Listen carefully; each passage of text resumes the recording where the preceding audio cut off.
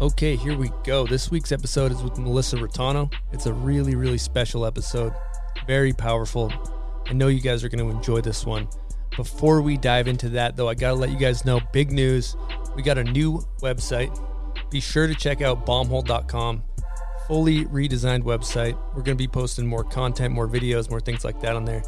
And we got all of our fall stuff rolling in. So new hoodies, a bunch of new t-shirts. All that stuff is available at bombhole.com, and it really helps us do the show. So thank you if you bought any merch. There's also a link to our Patreon on there. So be sure to bookmark bombhole.com. And with that being said, let's get into the Melissa episode. Here we go. You are listening to the Bomb Hole. Bomb Hole Podcast. It's going to be very hot. It's going to be very uncomfortable for everybody. The Bomb Hole. Gonna slide down them big hills, you know what I mean, on the big, nice burgundy snowboard. All right, here we go. Another beautiful day in the booth here at the Bomb Hole, which is presented by Pub Beer and Liquid Death. Huh, Buds? It is. Now, I have a question for you, Stony Buds. And What's that that? question is, how are you doing? So good, my dog. Always love hearing that. To my left, we have Melissa Riitano. Melissa, what's happening? I'm here. I'm stoked. Happy to be here. Happy to be here. We just found out before we started recording. I'm just going to give a brief intro. Melissa is a ripping snowboarder and an absolutely ripping human, and we are so happy to have you. Now, before we kind of dive in, she kind of mentioned she hasn't ever cracked a fresh smelling salt, so we're going to crack and run through a wall and kind of hit the ground running. So just give that thing a squeeze and a whiff. I just squeeze it. Squeeze the middle of it, and it'll turn red. Now give it Snap, a crackle, pop. Oh. Whoa! She went in on it. She went in on it. Oh, it's so much worse than I thought it was going to be. Oh, And by worse, you that mean- one's got some onion. My eyes are watering. Okay. Oh, yeah. Wow, I'm we awake. need a little fiber? Maybe Wow. yeah, your eyes are definitely watering. Holy shit. Oh, my God. I didn't think it was going to be that bad. Ooh, that was a strong one. All right, Melissa. Well, let's get right into it, huh? Yeah, Might let's have been go. a double doser right that there. was a double. Something, Yeah, dude. they packed a little extra vinegar in that one. I like that. I don't think I was awake, but that definitely did I'm it. awake. Now now. we're good. We're good. Ready to literally run through a wall. If if you need to get up and run through some Don't sheetrock. run through the one behind you. That's the booth. You're gonna want to run through something over there. Be sick, actually. Go glass. Human hole through the booth. So you ended up. That would be amazing. Imagine just like a Melissa Riitano body outline. Just of- that silhouette when she ran through the Oh, wall. my God. That's your new decoration. It'd be sick. You're welcome. Thank you. So you grew up from Montana, right? You're originally a Montana OG. I am. I grew up in Montana. I think most people I meet think I grew up in Colorado because I lived there for a short time. But it was a really great place to grow up. Mountains were close enough, like not in a city, which was great. Not a lot of population in Montana, correct? Not a lot of population, especially like where I lived. We were outside of the main city. I was in East Helena. There's What's the main city up there? I guess close to where I grew up was Helena, but Okay. the actual like city there was probably like Bozeman or Missoula, which I think still they have a population under 100,000, or at least when I was growing up. That's like Park City. So one thing that I think is kind of cool, if you take snowboarding and the demographic of most people that do snowboard, they're usually from wealthy families and whatnot. And I know that you kind of grew up in kind of a more lower income upbringing, correct? Yeah, that's correct. East Helena was kind of like the lower income area. We grew up in an apartment that cost $100 a month. That's like all we could kind of do at the moment. But it was kind of great because it allowed my parents to save up to actually get us into a home eventually. And I still do remember moving into that place. It was on a dirt road at the time, and it was painted this disgusting bluish teal color. It was definitely a fixer-upper, but it was cool to like still have those memories of this crappy like apartment area. Like things were pretty falling apart, and being able to move into a house was really cool. And by that time, I think we were on welfare, like food stamps, for a while when I was growing up, and then got off of those. My parents just absolutely crushed it and just hammered through it. I don't know how they did that, honestly, with 2 kids. And your parents were pretty young when they had you, right? Yeah, they were super young. My mom was 21 when she had me, and I think 19 or 20 when she had my sister. Definitely young parents, and I think my dad was just a few years older than her. So I don't know how they got through that. I can't imagine having kids that young. $100 a month apartment. Woo. Yeah, it's always comforting too, knowing like parents don't know what the hell they're doing. No. Like I think of my parents like they're they don't know what they're doing. Yeah, you think when you're a kid they know everything. Yeah, but then you find out. And you think when I was 19, if I was gonna have kids, I would definitely be a fucking disaster. Oh my God, I can't crazy. even imagine, honestly. Like I really can't. Like having 2 kids in school now. Like my parents were definitely like superheroes, especially my mom. I'm just like, you're a boss. I could not have. I can't even picture it. So how did you get into snowboarding up in Montana? I started, I think when I was in 7th or 8th grade was the first time I went. My cousin did it, and I really looked up to her. I thought she was just one of the coolest people. She was kind of like mine and my sister's older sister in a way. Like she was always around, like taking us like to do fun things, taking us to the park. So she snowboarded with all of her friends, and I thought it was super cool, and I wanted to be like her, so that's kind of why I picked up a snowboard for the first time. Mm-hmm. Now, talking to Chris Beresford, your significant other, it sounds a lot like you kind of had, once you got a taste, like you kind of had a insatiable drive to try to make it happen. I know, like trying to go to High Cascade and move out of Montana, you worked really hard to kind of build up that drive and save some money and do those type of things, right? Yeah, totally. It was kind of, once I started learning how to actually not fall on my face and make it down the mountain, I just like couldn't imagine my life without it. So my main goal was just snowboard. I didn't really think of anything else anymore. All the money I saved was like going around to local mountains and just doing contests for fun. I didn't really have a goal or a plan in mind. I just knew that I loved it. I went to High Cascade one year. I literally just hustled chocolate chip cookies to my teachers, or did like anything I could to make it happen. And I remember it was like $500 short, and my grandpa knew how much I loved it and wanted to go, so he like footed the extra $500, and I was just like, no way, I can actually go to camp. Like, this is so sick. Yeah, I definitely worked my butt off to make it happen. And how old are you when you went to High Cascade? I think I was 16. I think maybe my sophomore year of high school.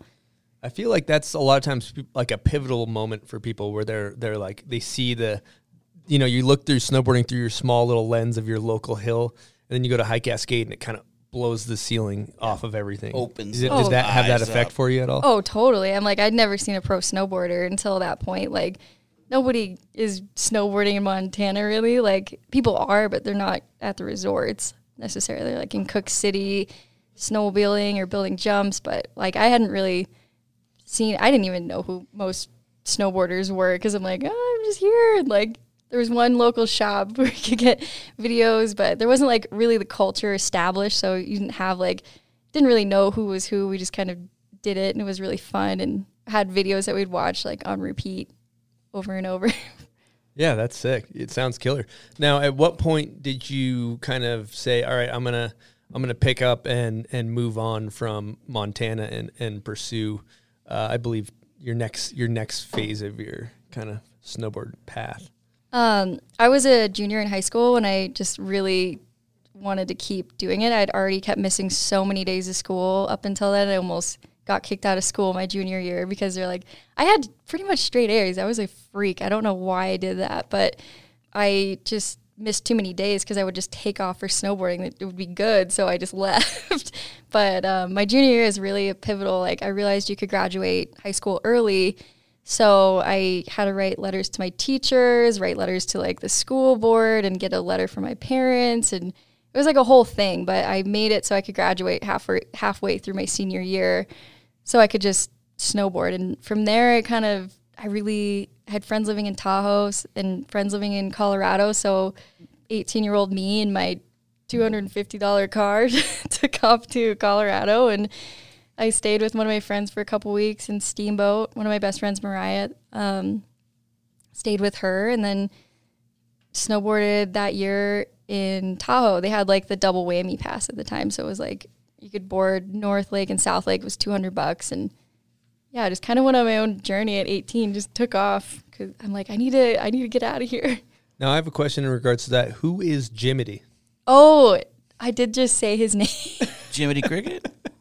No, you didn't. No, you didn't say his name. Oh, you I didn't. didn't. You didn't. I have just have a side Oh, note. it's the saga of Jiminy. Oh my God. The people need to know who Jiminy is. Jiminy, or Jiminy Crickets is his full name. He was my first car I ever bought. It was I think it's a 93 Subaru Impreza Sport, like kind of one of those little green beans. I bought it off my friend for $250. They're like, this thing is probably just going to shit the bed. I can't even believe I'm selling you this. He's like, the transmission's blown. You need to do the transmission. And I'm like, oh, that's fine. I got it. I'm like, I just want a Subaru. I love it. And bought it, fixed the transmission, and it gave me no issue pretty much for 9 years. It was insane. But people started knowing my car more than me. That thing was like a rust bucket. It had a dent in every corner, and I loved the shit out of it. I couldn't believe it lasted that long. Like Perfect first car. Huh? Yeah, perfect first car. I took it everywhere too. I went to like Hood a few times. I went to California. I went to Colorado. Like definitely places now that I'm like, Jesus Christ, that was insane. Hey, I'm like, $250 car. I'm like, what was I thinking? I look at like now I'm like, oh, I do have my oil change. Like, is this okay? I'm like, okay, I'm good. Let's go. Now then I'm like, I don't think I need an oil change. No, it's running like probably 2,000 or 3,000 miles over. It's amazing. So, and you worked at a bunch of restaurants and stuff to save up before you moved out, right?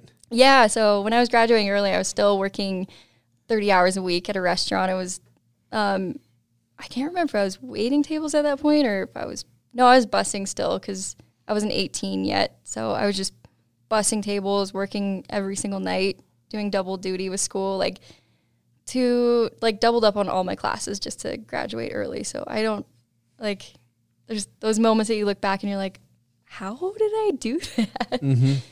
Well, that's cool also coming from your upbringing, just like working really, really hard to get out and to, nobody's really giving you any opportunities. You're just kind of making your own opportunities. I love that kind of storyline of working hard and just chasing the dream. It's killer.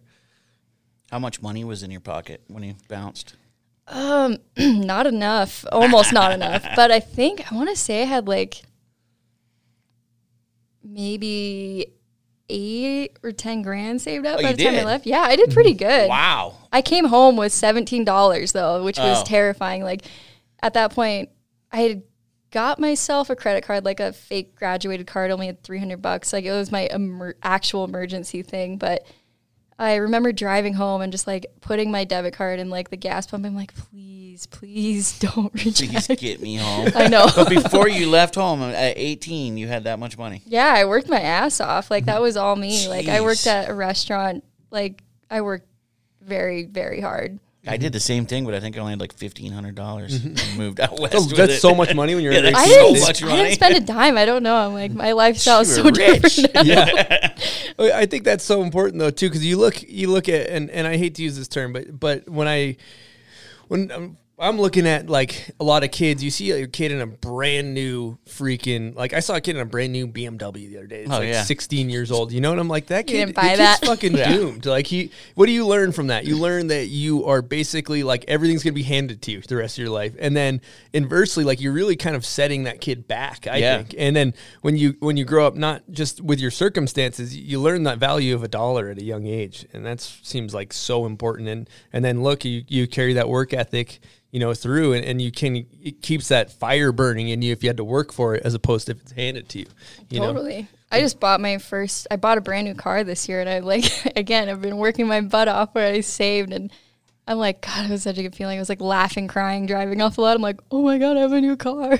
Brand new cars. Brand new. Yeah. I don't know. It was a goal that I really wanted to achieve. Not that it's the most important thing, but it was just a goal that I wanted to no achieve. worries with a brand new car. Yeah. Dude, and that thing's sick. You should be proud of yourself for that. That's awesome. I feel really proud. That's awesome.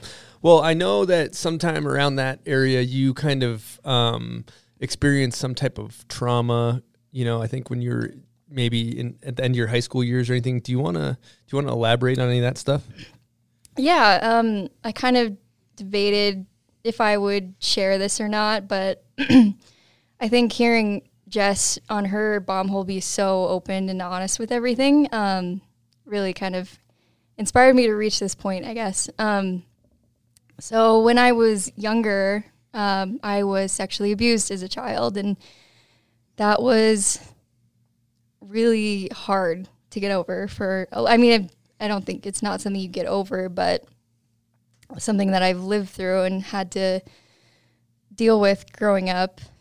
It definitely shaped a lot of who I am today, like in negative ways and positive ways. I think when you go through something that traumatic, I guess it's hard to put into words, like to describe like what you feel.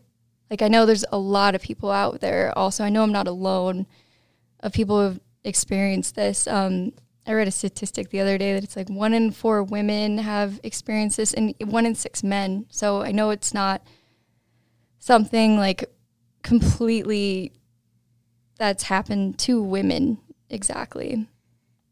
But I haven't told too many people in my life because I just don't want them to like feel bad or like that's the last thing I wanted. Why I haven't shared it. I'm like, I don't want people to feel bad for me that it happened, or like I don't want people to like blame themselves. And more recently I started opening up to people close to me about it, and I realized how healing that is. It's really like brought me closer to them when I was just afraid it was going to make them think I was just not lovable, I guess. It's like the best way to put it. No, I have to take the second to acknowledge you and your vulnerability for this, because it's so important for your words, what you're saying right now. There's probably somebody listening that is in your shoes, and to be able to share your experience is so powerful. Well, and they're going through it. Yeah, probably, going through it. like yeah, currently. Yeah, and it fucking sucks. It's like when you like start to really dive in and realize what happened and how that has affected you on such a deep level. And a few people that I was like, originally when you asked me to be on the bomb hole, I kind of just like, I'm just like, I can't do this. I'm like, this is a story that like I really want to tell, but it's honestly terrifying because you're like, are people going to look at me different? Like, what are people going to think if they know this secret about me? And it's something I've been holding on to so tightly. And I think it's really, like, held me back from getting relationships closer with people. But the more people I listen to on podcast, I listen to Lewis Howes. I think I'm totally blanking on his name right now. Lewis Howes. School of Greatness. Yeah, the School of Greatness. Yep. I don't know how I stumbled upon that podcast last year, but he talked about and opened up about his sexual abuse experience. And that was something that really helped me, like, kind of sift through everything that I was actually feeling with this. It's hard to know everything you're feeling. I remember being angry for so long that it happened. And I eventually, you have to let go of that anger. Otherwise, it just tears you apart. Like, there was one quote I kept going back to, like, when I was getting through this. It's a quote by Buddha. It says, holding on to a hot coal, like, anger is like holding on to a hot coal. You're the only one who gets burned. And I was realizing how much anger I was harboring over this. So I learned to, like, forgive myself for what had happened and forgive the person that did this, because they're never going to say sorry. That's not what I need. That's not what anybody needs in that situation. Forgiveness is for yourself in that moment and not for that other person. And I think people, when they go through that, at first they think it's like something that they did or it's their fault, or you start to blame yourself, you get mad and you don't know how to react, and talking about it's the best thing, I imagine, to get it out, let it out. It totally is. It's and definitely... people are only going to think you're stronger, I don't know. We'll see. But when you went through it, you survived it, you're an awesome person, and, it's your journey. It's what happened, and you just have to... It's life. Life is messy. It's messy. Yeah, that's what it is. Yeah, best way to put it. Like, life is hard, and sometimes life fucking sucks, and that is so real. It's so real. Like, that has led me to moments where I just didn't want to be alive anymore. And I know there's a lot of people close to us that have experienced that. It's not a place that's good to be. It's not a good place. You don't want to feel anything anymore. And you're just like, I just want this to be done. Like, I want everything to be done. Well, also, I do really have to, like, acknowledge the way, how do I put this? Like, the easy thing to do is to bury it in the corner and pretend it doesn't exist and just kind of numb yourself out via booze, via drinking, via distraction, whatever. But it takes so much courage to say, okay, this thing fucking scares the shit out of me. I'm going to take a look at this. And what you just said, I keep going back to, did AA and they have a thing in there called the St. Francis prayer. It's pretty long, but one of the lines in it is, to forgive is to be forgiven, which I always found to be a really good. And it's like, you think when you're holding on to resentments, like holding on to that anger, it's the easier thing to do, but that's really powerful stuff to, like that quote about the coal, how you're only burning yourself. I love that. Definitely helped me, like, kind of get through a lot of anger, because I know whoever has experienced that, you feel a lot of anger. And I didn't want to admit it was anger at first, for sure, because I'm like, I'm a happy person, which I am a happy person. But when I started admitting I was feeling like anger and resentment and like all these negative feelings that are hard to admit about yourself, it's not the fun things to be like, oh yeah, I have a lot to work on and that's okay. Mm-hmm. And I have a lot to go through and that's also okay. And some people, it happens and they black it out. Yeah. And they don't realize it till later. We had Jason Ellis, it's on this book behind me, went through a trauma in his youth and didn't figure it out until I think his 30s.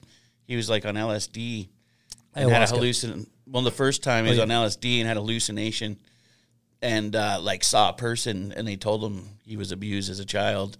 And then he went and dug further. And then through ayahuasca, he really got the full story out, confronted the person, but he fully blacked it out and buried it as deep as you can bury it, and wouldn't have even known unless he had that journey with those drugs. But it's crazy, and I'm glad you didn't black it out at least. I tried for a while. I mean, you probably tried, but that's probably the worst thing to do. Yeah, it just eats at you. When I was younger, I definitely tried to because I didn't this happened when I was really young, and I didn't realize this had happened until you start learning about stuff. You're like, and then I'm like, oh wait, oh shit, you're like, this is really wrong what happened, and you're like, oh my god, I feel awful, I feel so awful. So I started I realized you could get high off of stuff you could find in your medicine cabinet. I remember I drank half a bottle of cough syrup before I went to school, and it literally I threw up in class, but I definitely numbed me out. So I kept sticking to stuff like that could just make me just numb. I would drink a lot and I would smoke weed, and this is kind of before I really fell in love with snowboarding. This is I was a gymnast for years. I quit doing gymnastics and just kind of fell into a black hole, which was easy where I was growing up. Kids' parents were not good influences on their kids. The parents had meth around, and it was just not a good situation. Drugs were accessible. Drugs were easily accessible. And I was 15, I think, 14. Wild. It's wild to think about. It's that's just not normal to grow up in, and that was just normal for us. And it would have been so easy to go down that rabbit. It's probably the more natural rabbit hole for your environment would have been to go that way. But another thing that's kind of trips me out too is I look at you and you just appear to be you're such a happy person. You are. And and you never know what somebody's going through. You never know, and even take Jaeger or things like that, or take social media. Take social media. You look at this facade of people's lives where everybody looks like their life is so great and everybody's doing so great and everything's awesome, but you never know what somebody's going through. So it's so important. What you're doing is opening up and sharing and talking about the real shit that nobody cares. The facade is the facade, but everybody struggles, and it's super important to I'm proud of you for talking about this stuff, Melissa. It's fucking awesome. Yeah. Thanks. No, I was definitely, I'm still like even shaking a little. I'm just like, oh my God. Did you try to ask anyone for help in the time? I barely talked to people about it for a really long time. Barely. Like, my parents didn't know. Like, nobody knew in my life. Is this like a teacher or something, if you don't mind me asking? It was an old babysitter. Like, when I was really young. Yeah, that's horrible. But yeah, no, I didn't. Like, first of all, like, in those kind of situations, like, when you have somebody acting like that, they're a complete predator. Like, they're not, like, forcing you to do anything necessarily, but it's a manipulation tactic that they use. It's somebody you trust, somebody you know, somebody you've been around. So they gain your trust, and that's kind of the way that something like that happens. They're playing mental warfare, huh? No, they totally are. And I think it's taken me a long time to like realize that it wasn't anything that I did wrong. Of course. Not at all. Yeah, you were the innocent person. Yeah, and anybody else who's gone through this, like, it's nothing that you did. It's just that person is sick. Like, it's not you. Like, you didn't do anything to provoke this, and that's like been a hard pill to swallow. I think being like, it wasn't my fault that it happened, and it's not anybody's fault this happens to at all. Like, not even close. I wish I reached out for help sooner, because that probably would have saved me a lot of heartache. Like, when I first realized it happened, I reached out to a couple people, but I just didn't want to talk about it. I didn't want it would be real. Yeah. And also, like, for some reason, I didn't want to get them in trouble. I'm just like, that's so stupid to think back on. I think that's a normal thought, too. I think it's totally normal, because, like, what that does to, like, your psyche, it just kind of makes you feel like you don't have self-worth, or you don't have, it makes you feel worthless, basically. Like, somebody's taking something from you that you can't get back. But I know now that it's not the end of the world, and it doesn't define me as a person. Like, I'm thriving now, and I don't know where this other person is, and I know they can't feel good about themselves. There's no way. Or they're just a complete Looney Tune, and they feel fine, which is also don't care. I'm sure karma came around to them, you know? Yeah. Well, one thing I do have to ask, because I think, you know, you've become just a phenomenal snowboarder, and I got to ask, did you use snowboarding as a form of escapism? Was that your kind of escape from reality in some ways? Or Totally. Yeah, I could, definitely was a thing I used to escape. Like, I would, like, especially when I was younger, I wasn't afraid of getting hurt. Like, it would just kind of could take all my anger and frustration out and, like, kind of hone it into things and just be extremely focused on something, because that was the only thing I was thinking of at that point now. Like, all those bad feelings kind of went, like, subsided a little. So it was kind of my escape, especially when I was just riding the mountain. Like, the mountain I grew up at, like, had a really crappy park, but the mountain was really fun. I was, like, more into riding that as a kid and not necessarily the park, but that was definitely a huge escape. It was just, it felt quiet, finally. it's awesome to you know, you got to figure out ways to fucking survive, right, as humans, and work through trauma. And it's kind of a beautiful thing that you have this snowboarding that you can, is so perfect to take all this angst and this energy and put it towards something for fucking, it can be for survival purposes. You know what I mean? Like, you need it to not crumble and turn to drugs. Yeah, it could have been drugs. It's a much healthier drug. Snowboarding. Right? Exactly. That's awesome to hear that you're able to channel that into that, and that makes me happy to hear. And fucking snowboarding can be therapy, basically. It definitely can be. It's like, not to say that I'm fully over my trauma. I'm still, like, working through it. Like, I don't want to give anybody false hope. I don't think it's something you'll ever be through, but finding outlets that are healthy. Like, I do, I try and do as much yoga as possible. Now I meditate almost every day, even if that's just for 2 minutes. Like, that's all. Like, sometimes that's all the capacity to do. But snowboarding was probably the key to, like, really healing. Mm-hmm. Now, on your journey, I've been told by some of your friends that you are a pretty avid reader, and you've looked into, I fucking love the, like, whatever, call it self-help category, whatever. But do you have any good reading recommendations of just books you've enjoyed? Yeah, I do love reading. I think probably one of my favorite books that I read was called The Confidence Gap, because I realized I didn't have any confidence growing up at all. Like, I had no confidence. But it kind of changed my way of thinking to being like, oh, it's okay to think negative thoughts, and like, it's normal. Like, doesn't mean you're not a positive person, or it means you're not doing things right if you're thinking negatively. It's normal. So that book is huge, like, is so great to read, especially if you're struggling with any situation or trauma like this, or just like really can't figure out how to get to the next level. I think that was a really good book. The Confidence Gap. Yeah, I have to check that out. I think we're all trying to figure it out. So Yeah. any like, I think that's why I listen to podcasts. I'm like, maybe this person can teach me something, and I'm trying to figure this shit out myself, you know? Everyone that's is, true. right? So Everyone's it's stumbling around. and then also you mentioned the podcast that you helped you out, Lewis Howe. He's got some. I've listened to a bunch of his stuff. He's got some good guests, and Yeah, I really love his podcast. The School of Greatness is really, really great. Especially if anybody's interested in listening to that episode where he opens up out about his sexual trauma and abuse. Like, anybody struggling through that, I think should definitely listen to that. Especially men, because it's probably it's probably harder for men in some senses. Like, it almost feels like it's taking away some of your masculinity. Mm-hmm. Like, that would be insanely hard too. So hearing it from a man's perspective, being a guy, like, is super, I think, probably helpful too.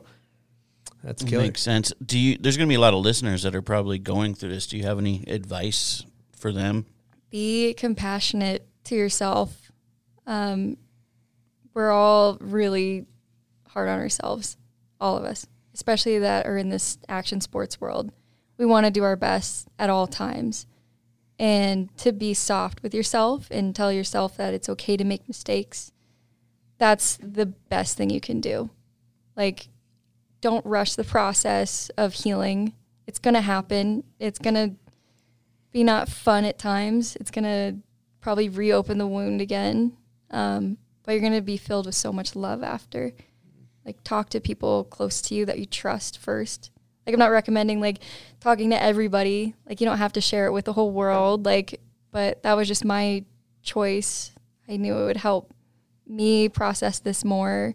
The more I open up, it kind of helps me connect with people more, because I feel like I've always been guarded and I'm sick of it. So, Yeah, time for something different, right? yeah. it's- Proud of you, Melissa. Well, and you Fucking started awesome. with just your tight friends, right? Yeah, I started Yeah, with and your just- loved ones. Yeah, so- exactly. Loved ones, Yeah. close friends, and I don't know. I just felt like it was time. It was, I don't know if I hope this would help somebody. Well, it's important. Yeah, you could be helping someone that's, ready. They're at a point where they're ready to turn to suicide and not get through it. You could be that voice that helps them through it, and that's a great thing. I hope anybody listening that's going through this, I hope it helps, because it hurts, Yeah, but it's okay. and it's got to be Also- talked about. Another thing that you just mentioned too is I think it's the two things that you just highlighted there, the be kind to yourself. That's really powerful stuff. You see it a lot in sobriety when people are trying to get off of drugs. They quit for 2 days and go back out and they're like, I'm such a fucking idiot. I'm so stupid. Why that, like, we're so hard on the way we speak to ourselves. We would never fucking speak to another human that way. We would never be that mean to. You'd be the meanest son of a bitch on planet Earth. The shit you say to yourself. And it's like, just be fucking mindful. I love that. That's a great, I needed to hear that. Thank you. And then the other side of that too, if you really look at just like, I'm gonna go fucking deep. I'm gonna go deep here. We're like on a different do it. level. But if you look at the way society's set up right now, right, it is built on comfort, right? Like, let's make everything as convenient as possible. We'll have Uber Eats. We'll have our cozy heater in our house. We'll fucking make everything as comfortable as possible.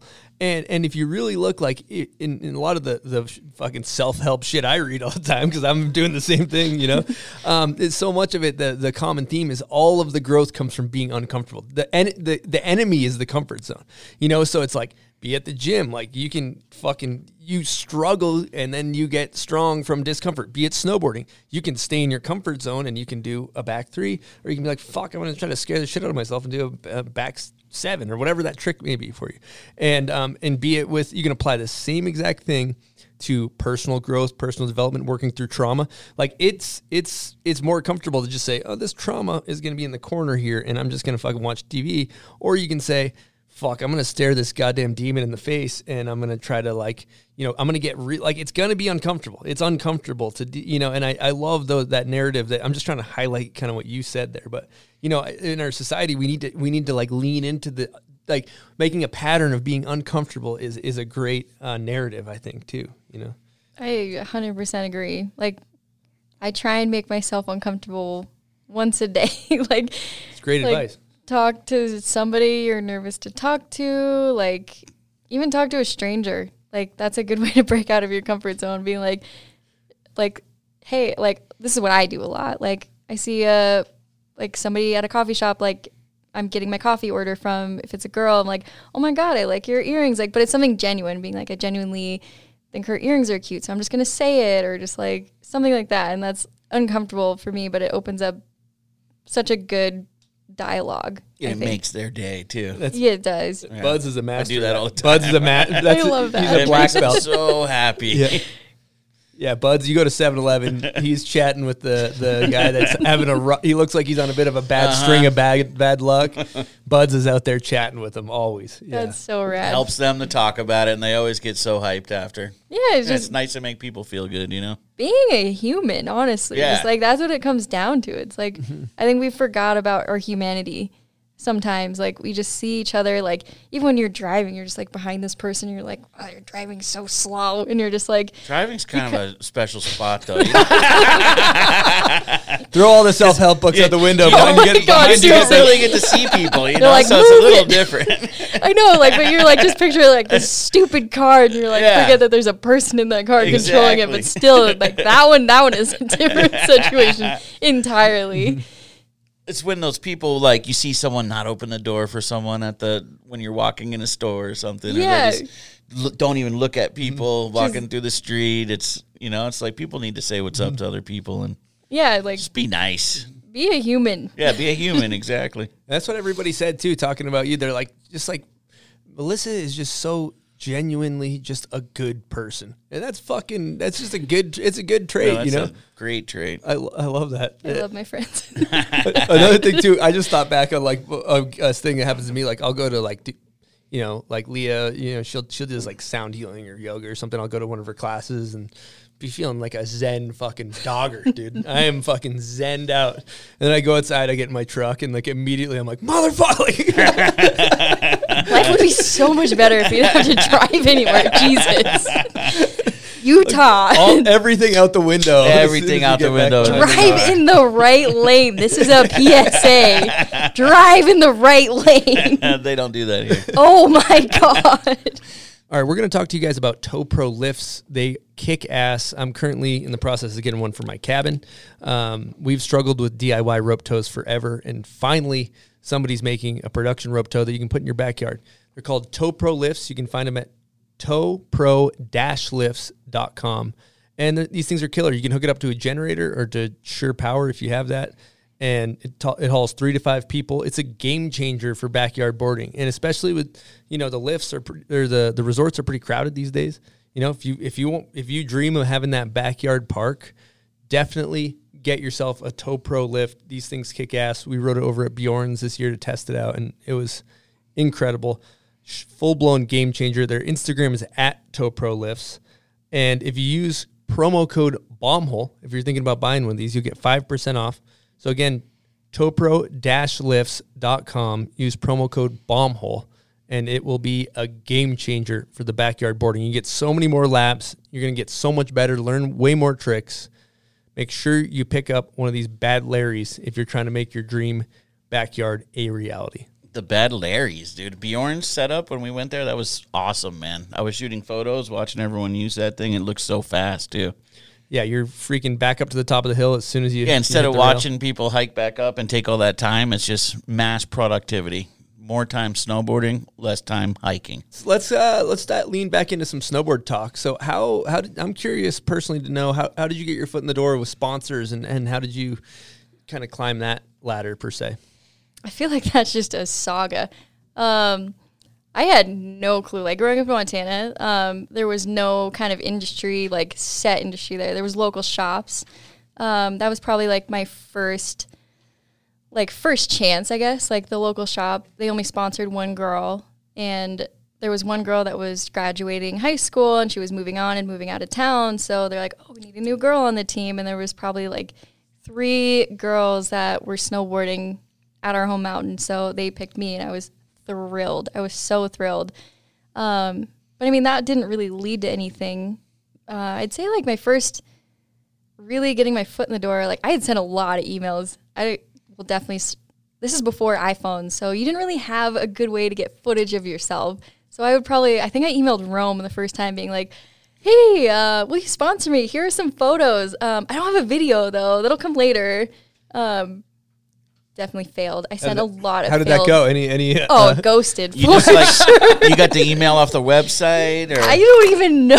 You don't even know where you got it. No, but you didn't know anybody. I didn't know anybody. I just like cold calling them. Yeah, I would do that a lot, and you got to try, right? Yeah, I didn't understand how it worked at all. I really didn't get it at first. But my first sponsor, like, a friend of a friend knew somebody from Signal Snowboards, and that was kind of like my very first foot in the door. And then I would just film stuff on GoPros with friends and like get in edits. I think it was kind of a dream. I'm trying to think of like when it actually started happening.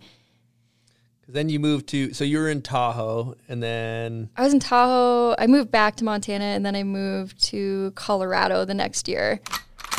Colorado.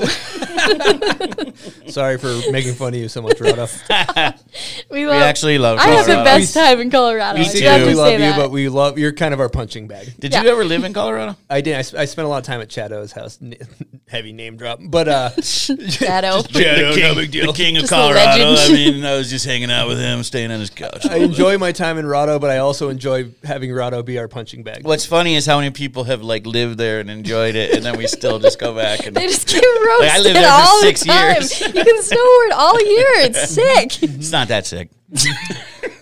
It's sick, but don't get carried away. The mountains. I mean, I are- live in Utah for a Yeah. reason. Once you Let's come be to real. Utah, your eyes are a little bit opened up to what a nice mountain really Yeah, is. you know? exactly. Those are like East Coast mountains. They kind of are. They're like giant hills. Yeah, they're like Park City. Just And the shit is cold as. It is cold True. as. Yeah. So you're in. Let's go. Let's talk Rado talk. So you're in Rado. Rado talk. You moved to Rado. Steamboat, is Moved that what to you said? Rado.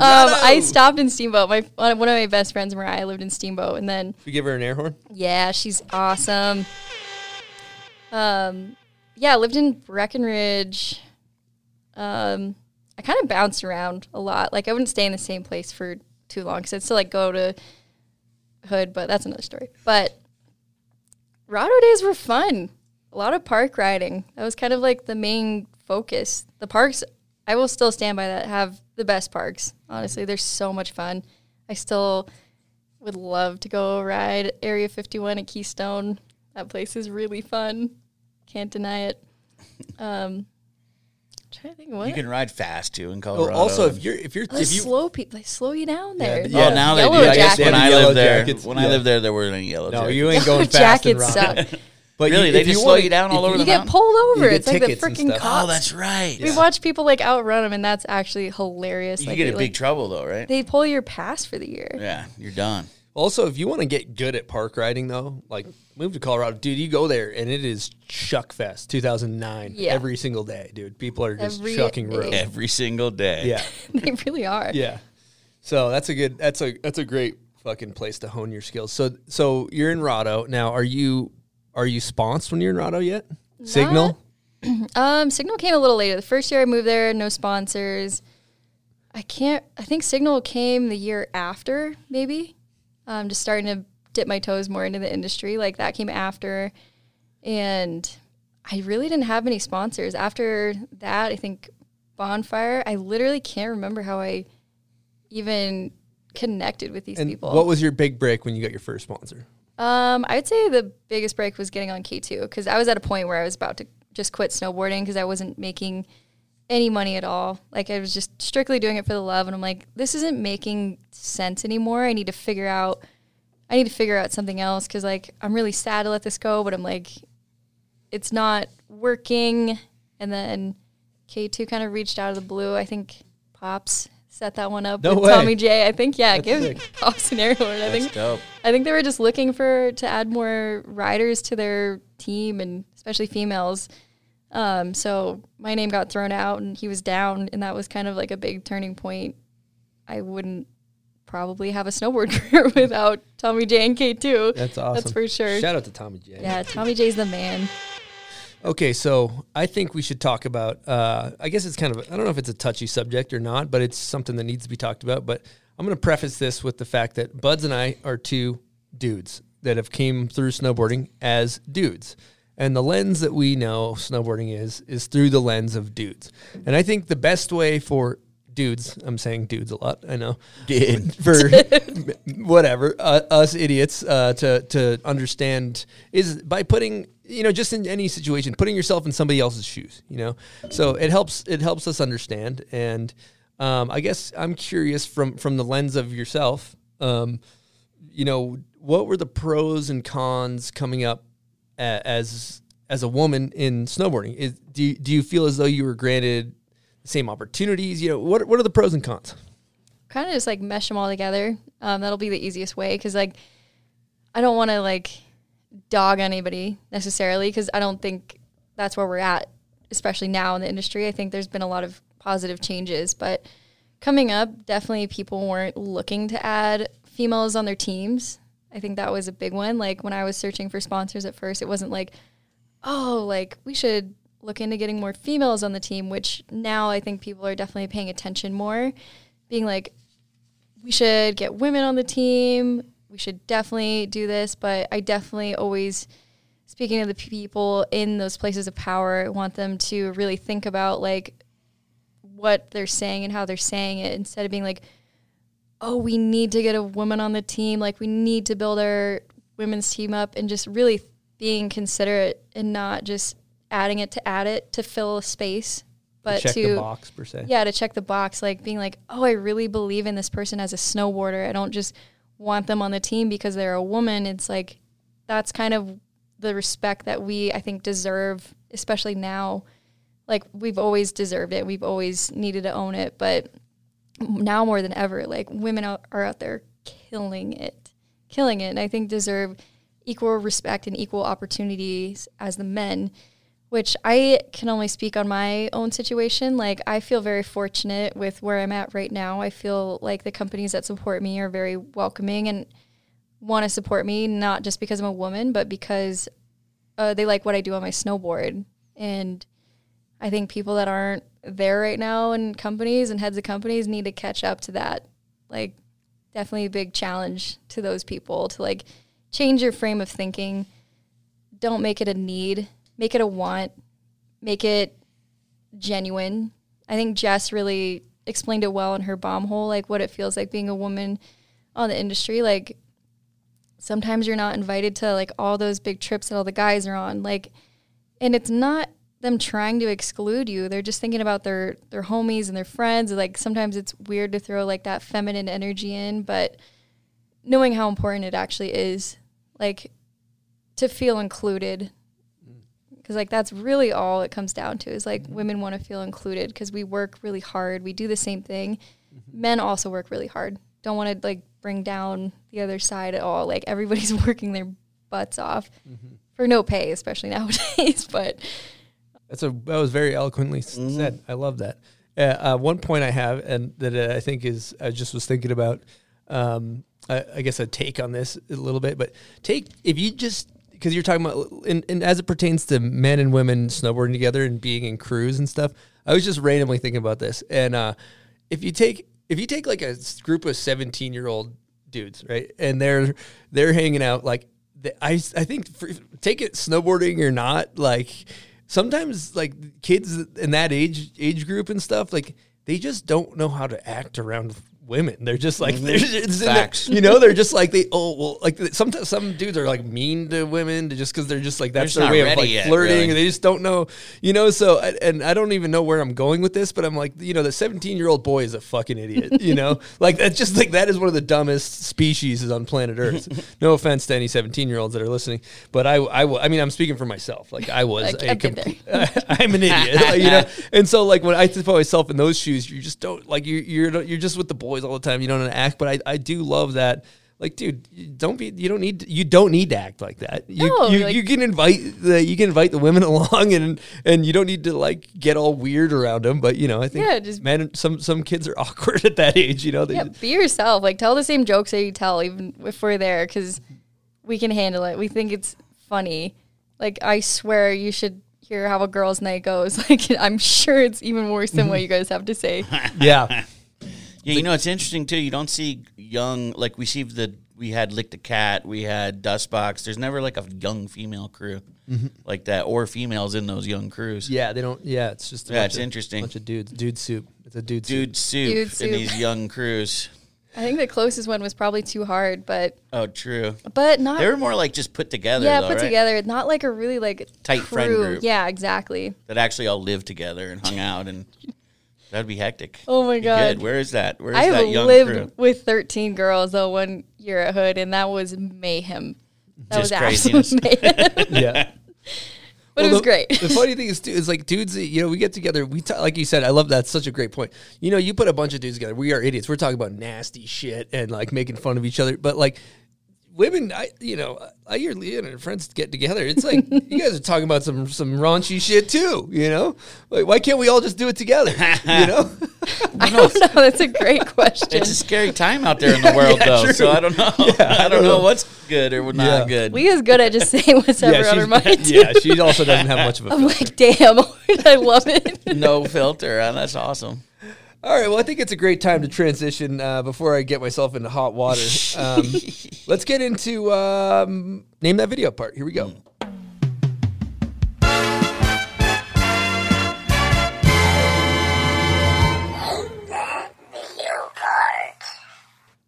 Name That Video part is presented by the Icon Pass. Now, if you're a snowboarder and you go snowboarding, you're going to want to pick up one of these bad Larrys. Buds. Yeah, if you don't have one of these, you're going to get left behind by your crew while they're out checking out all the different destinations that you can use the Icon Pass Where at. can we use these things at? 45 destinations worldwide, 5 continents, 9 countries, 15 states in the U.S. alone. You can get a lot of riding in all over the world with this Icon Pass. And their tagline is Own the Stoke. It's not lease the Stoke. It's not counterfeit the Stoke. It is own it. So own the Icon Pass. Head on over to iconpass.com. And you're going to get a great deal over there too, right? Yeah, and don't try to sublease the Stoke. I heard too that'll get you in trouble. You don't want to gotta lease it. Own the Stoke. $499 USD for adults. That's a phenomenal deal for the Icon Pass. Now again, iconpass.com. We'll also have the link in the show notes, in the description if you're watching on YouTube. And you can pick yourself up one of those bad Larrys and have a great winter. We hope it's going to snow, feet upon feet of snow, and get yourself an Icon Pass. All right, Melissa, this is big. This could be big for you. We're doing Name That Video part. Now, confidence level 0 through 10. Not high, that's for sure. Probably maybe a 1 to 0.05. I'm really bad with like on the spot. All right, I like that. Stuff. Better than negative. Yeah, Could not be worse. it could be worse. All right, here we That's go. low. Let's see how you do. That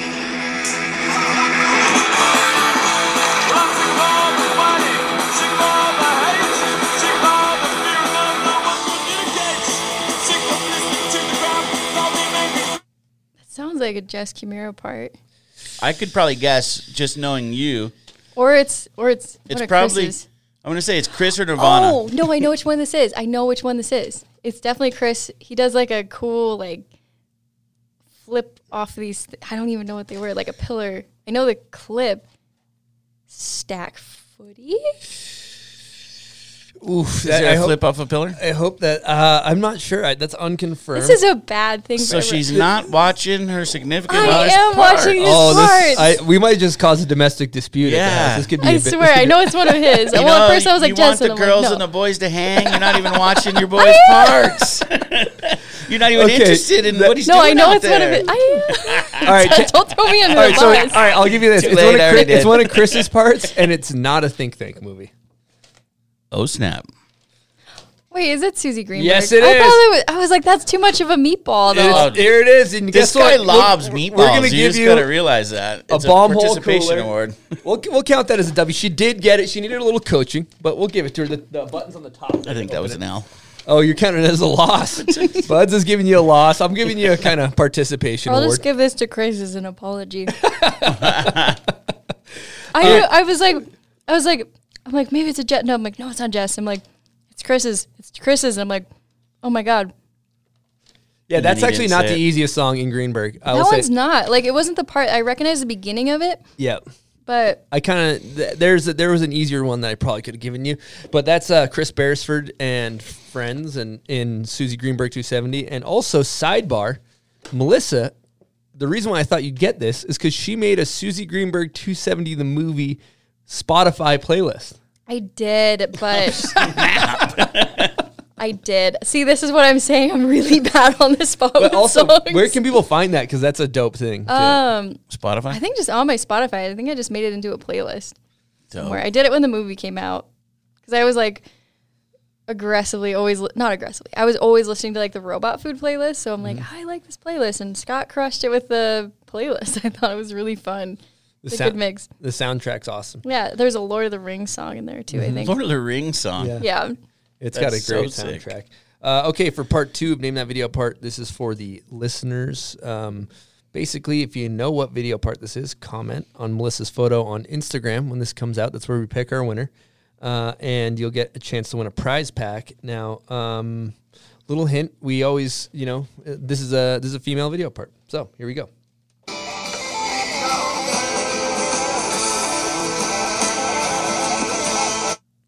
Okay, thank you guys for playing Name That Video Part.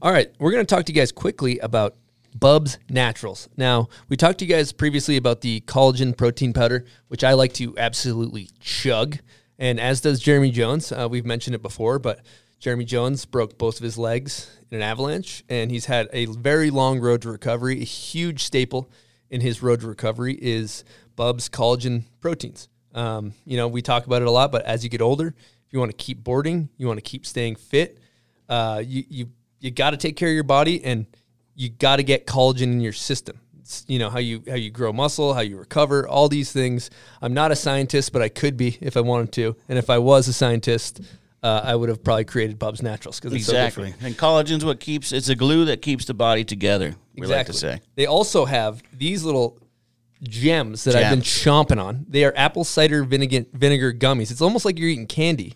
Delicious. But it's great for your gut biome. I know that Angie, it helped her stomach, right? My wife, she was, after she'd eat, she'd get upset stomach. She would get kind of sick. Started taking these every morning, and no problems anymore. Incredible. So Now, we can speak from experience. Bubs is owned by some lifelong boarders. They are members of the community. They're awesome. And it's got a great story. 10% goes to all charity. Bubs was a Navy SEAL that lost his life, helping others. So, it's a great company with a great cause. And if you want to pick up some Bubs, head on over to bubsnaturals.com. Use promo code BOMBHOLE to save 20%. Again, bubsnaturals.com, promo code BOMBHOLE. Get yourself some Bubs Naturals. We're going to get into a Patreon question, but first I would like to say thank you to a couple of the big dog supporters on our Patreon. We got Michael Gunderson, John Canner, Peter Busk, and Trent Dix. Thank you so much for your support. Air horns for the boys. So, we got a question for you from KP. I'm wondering if you can speak a bit about how you have ended up with such great people surrounding you, and how you're able to maintain friendships while being on the personal grind so hard with your snowboard career. Great question. That's a really great question. I don't know. I feel really lucky to have all the people that surround me in my life. I think it's just like we're all really rooting for each other, like genuinely rooting for each other. I think that's just how I've maintained good friendships. FaceTime, of course, communicating. That's a big one. Just staying in contact. And that's probably like the big basis of it. Just like, I don't genuinely supporting each other's interests and staying in contact. I think that's like the best thing, because you definitely can't do life without friends. You can't do snowboarding without friends. Like, you need good people around you, like Kelsey Boyer, Nirvana, Jenna, like Micah. There's so many people I could name right now. I just feel so grateful for my circle of friends in general. Like, they're all really great people. They all are really striving to like do their best in life. It's true. You can't get out there and do snowboarding alone. One, it's not as fun. Two, you just can't make it happen if you're trying to make a pro career. No, not at all. Like, you actually get on the phone and FaceTime with the girls, huh? Yeah, for sure. That's I love tight. Yeah. I'm more of a texter these days. I should start FaceTiming more. FaceTime is fun. I hate texting. Yeah, because you actually get to see what's going on. Well, speaking of friends, let's get into a guest question from none other than Kelsey Boyer. But she has I just got to commend her with an incredible introduction of herself in this. Here we go. What's up, Bombhole? KB on the mic. Stoked that you guys have Melissa in the booth today. Hi, Mel. I am here with a guest question for you. What is one thing personally and professionally that you would like to accomplish before your life is over? Kind of deep, but such is life. Can't wait to hear this episode. Melissa, I'm your #1 fan. Mad love to all of you. Cheers. KB on the mic. KB. KB is on the mic. Love you, KB. Also, your audio was great. Did you record that in the closet? Because I know you're sitting in the closet with your That iPhone. was really clean, good audio. She might have went to like Lil Wayne's recording studio and She might got it have. mastered there. She built these things, and Yeah, that was crisp. That was crisp. Oh my God, I have so many goals before I die, that's for sure. I guess we'll start with snowboarding. That'll be an easier one to answer. I feel like I'm chasing that video part that I'm really proud of. I don't know if that's always just a constant chase. Chasing the dragon, we call that. Yeah, I don't think. Does it exist? I don't know. in the streets, it's called chasing the dragon. But also, I don't know. I want to start exploring more. I want to get in the mountains more. I really want to do just like a big method into powder. That's like kind of one of my big goals. I know it's attainable. Exploring more snowboarding, getting out to Alaska has been a goal forever, probably since I started snowboarding, riding all those big mountains. Goal in life, big always goal, I guess that's on my mind, is just spreading kindness to other people and like helping them be more kind in the world. Just being more kindness in the world, I guess, is like an overarching goal, as like a continuing goal of mine. Spread kindness. You want to release more Dakine out into the world? More kindness. I don't know. A lot of my goals I do keep quiet about until I can start actually doing them, because I don't like talking about them before I do them.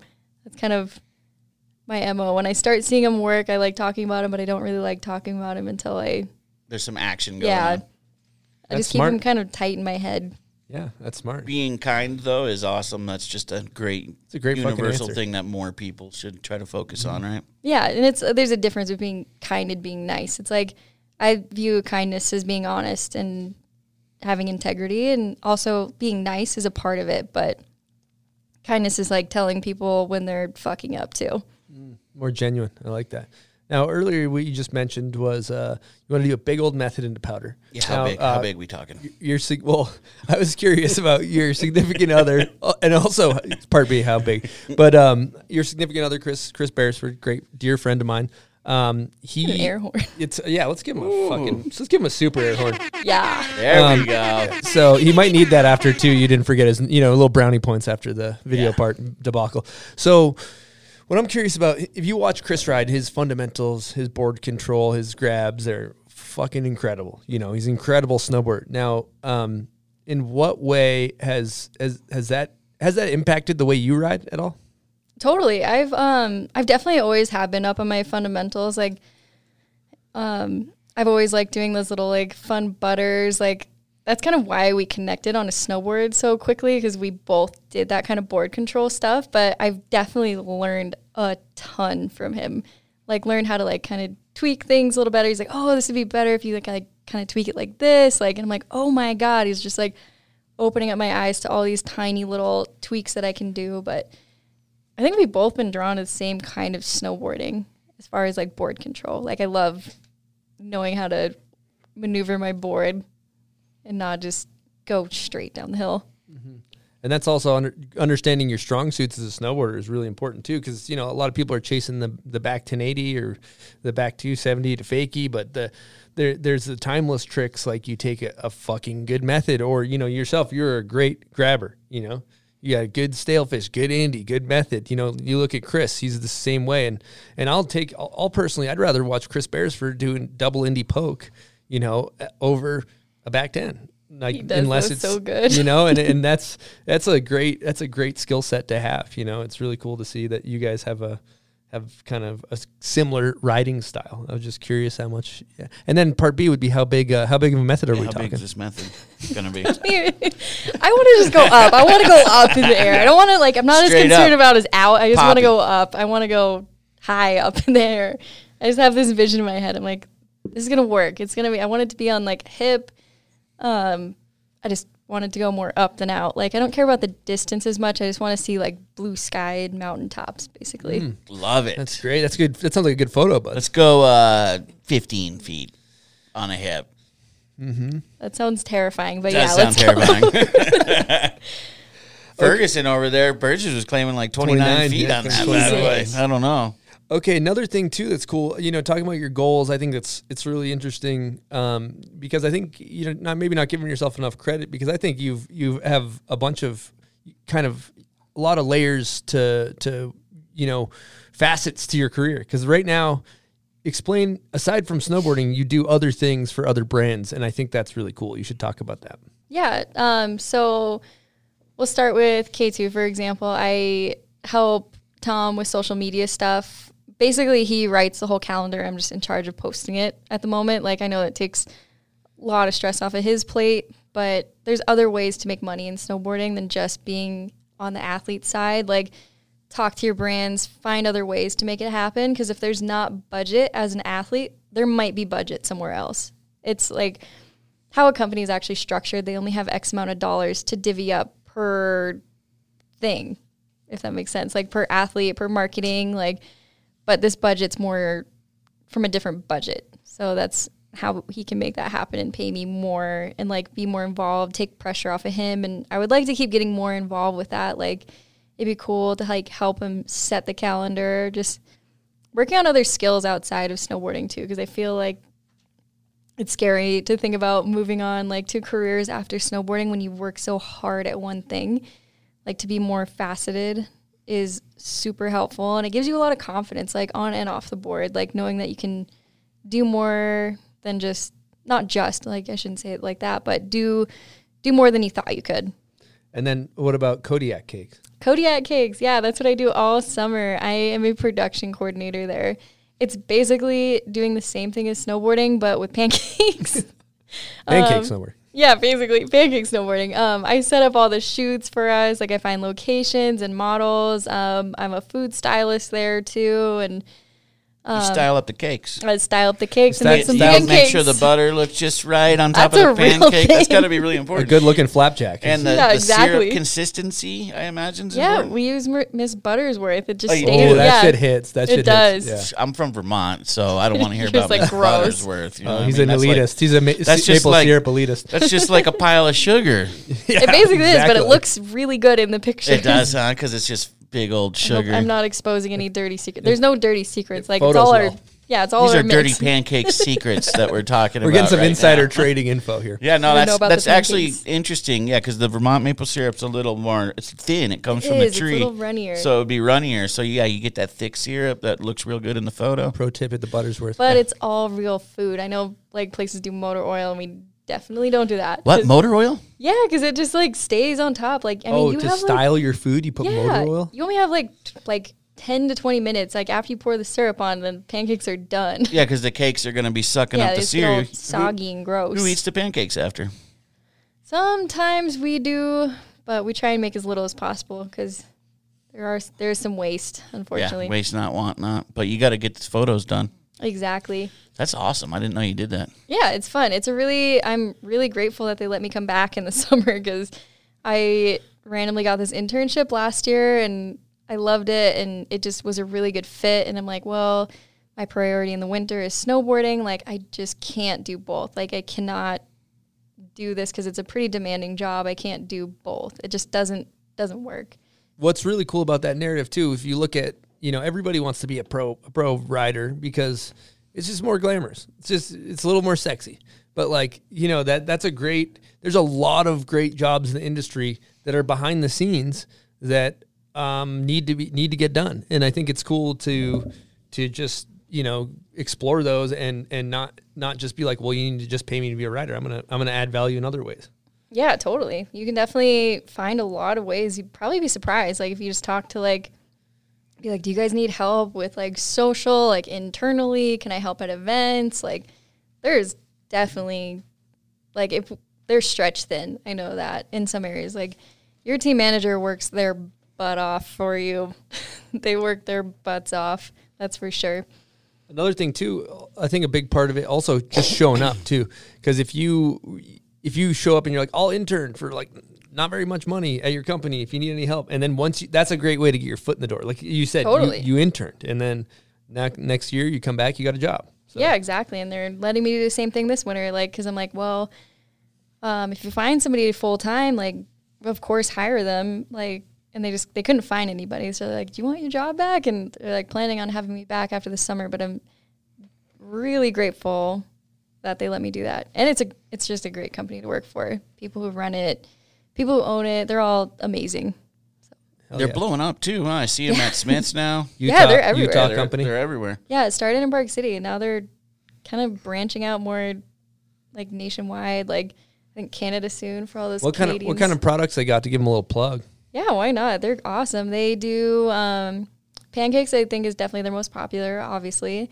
They do chewy bars, crunchy bars. You can take them out backpacking, and what other things? These microwavable cups. Yep. They got the oatmeal. They got the oatmeal. Oh, the oatmeal. The oatmeal's really good. Mm-hmm. I really They gave like us some oatmeal. cracker type of things in a bag. those That are were delicious. those The things hit. bear They're bites. graham cracker, bear bites or Yep, something. it's the adult graham crackers. Adult graham crackers. Those I are don't good. even know if they're adult graham crackers, but they're good. They're really good. They're really gone good. now, I'll tell you that. I'll have to get you some more. Get a Buds, drawer you full. want to hit a Patreon? We have a Patreon question from Madison Blackley. Can you share a story about how you spent your Christmas in 2017? We're at Brighton on a POW day. I don't think your holiday ended very well. No, it didn't. Little inside story she was we're there. about to get here. She was there. God, I love Madison. Big shouts to Give her Madison. another air horn. She's so great. I'm hyped she's a Patreon member. That's pretty cool. Yeah. Really quick, big shout out to Madison. She's the first person that really took me out in the streets, especially in Salt Lake. She's just a fucking legend for those that don't know her. She's great. She really is. Really big heart. Takes a lot of people out snowboarding. Gets them into the streets. She just really loves the shit of it. But I should answer your question now because I'm stalling. Tell us about Christmas 2017. Yeah, Christmas 2017. Wow. Sounds like a debacle. Dude. It does. It was a a bit of great a debacle. I'll preface this. Chris and her boyfriend went snowmobiling, and so I was going to meet up with Madison at Brighton, a resort day. I wasn't feeling that great, so I'm like, let's keep it mellow, early season in the trees, don't do anything stupid. And we're in the trees, and I'm on top of this little rollover thing. It's just one of those rocks in the dirty trees, stupid rock. And Madison's at the bottom. She just kind of like jumped off it, and I didn't want to catch air. I'm like, oh, I'll just go off this side where it kind of rolls. And I'm like, how's it looking down there? And she's just like, oh, it looks fine. Like, it's snowy. I'm like, okay, cool. And like, not her fault at all. There was a rock that was buried under the snow, and the nose of my board got stuck in the rock, and I just ended up flipping onto my face onto another rock. No. It was not good. It was not good. And all I could say is just, not okay, not okay.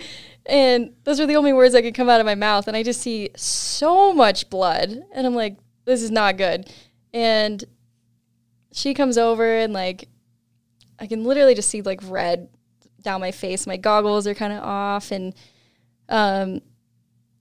I knew there's a lot of blood, and I see her face. She's like freaking out. She's like, oh my God, are you okay? And I'm like, yeah, I think I'm okay. And then she's like, oh my God, she was freaking out. And then I'm like, it's fine. It's a head wound. I'm like, head wounds bleed a lot. And I like went to go touch my forehead, and I just see her face go like ghost white, completely white. I'm like, okay, we should go now. But I guess like she saw my skull, and it was so bad. You can kind of see it still. I have that like scar right there. I just noticed that. Yeah. So I completely, like, when I hit the rock, I broke my nose really bad, and then my goggles pulling off my face split my forehead all the way down to the bone. It was so bad. Wow. So I just, like, I had just stuck a snowball on my head, and we rode down to ski patrol, and I was just like, holy crap, like, this is so bad. I'm like, oh my God, can't believe I'm okay. I just, like, fell on my face on a rock, but. Was this Christmas Day? This was on Christmas Day. Ooh, bit of a red Christmas. I know. Ew. Red Christmas. I felt so bad. Like, so we finally get a hold of Chris, like, get him, like, we're going down to the ER. And, like, the whole time, I wasn't freaking out. I was actually really calm because I'm like, I can't believe I'm okay. Like, this is nuts. Like, I was, like, semi-concerned. I'm like, the scar is probably going to be gnarly, but whatever. I'm okay. Like, my nose was super broken, though. I felt it looked like Rocky Balboa's nose. Did they have to re-break it and stuff? Oh, God, yeah. So, yeah, I went to the ER, and my whole goal was just to kind of make them laugh. I'm like, they have to be here on Christmas because I'm a freaking idiot. Like, here we go. And, like, thank God. I was so happy to have Chris with me. He's just a saint.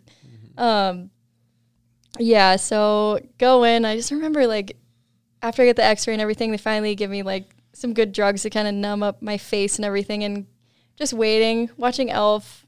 Really wasn't that bad. It was just on Percocet watching Elf. Elf's like, a great movie. The worst day ever. Like, this isn't the worst Christmas I've had.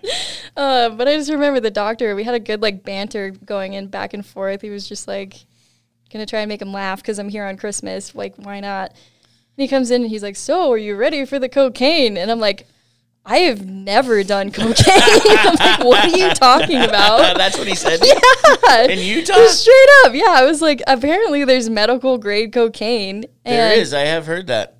Yeah, so when you break your nose. It numbs your stuff up. Yeah, they like literally have these swabs that they like soak in cocaine water or something. I don't know what they do. Cocaine water? They like shit. put it Okay. up like really far up your nose. Like, it's uncomfortable. Like, it's not fun. I'm like...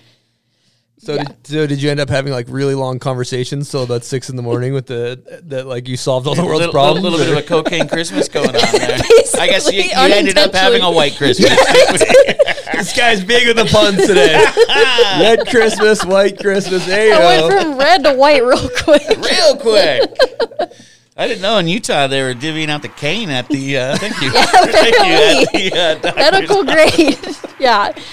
But it was, it ended well. I got like plastic surgeon stitched up my face and like some pretty funny pictures and a pretty funny story. Like, all ended well. My nose is straighter than it was before. Like, You might see Bud's Great gift. Might see Bud's trying to break his nose after this on purpose. I heard you guys got cocaine in here. so you're going to take these smelling salts. This is what you're going to do. You're going to run through a wall. And then go and get my cane from the Salt Lake Hospital. Okay, That's crazy. Learned about medical grade And Madison cocaine saw today. your skull. Madison saw my skull. Okay, Gnarly. I want to kind of pivot now. Hot word there. So what I was wondering too is I know you had a shattering injury to your knee, literally, and I'm curious about just kind of if you want to briefly walk us through what happened, and then I'm more curious about the the recovery from that knee injury and maybe what came with that.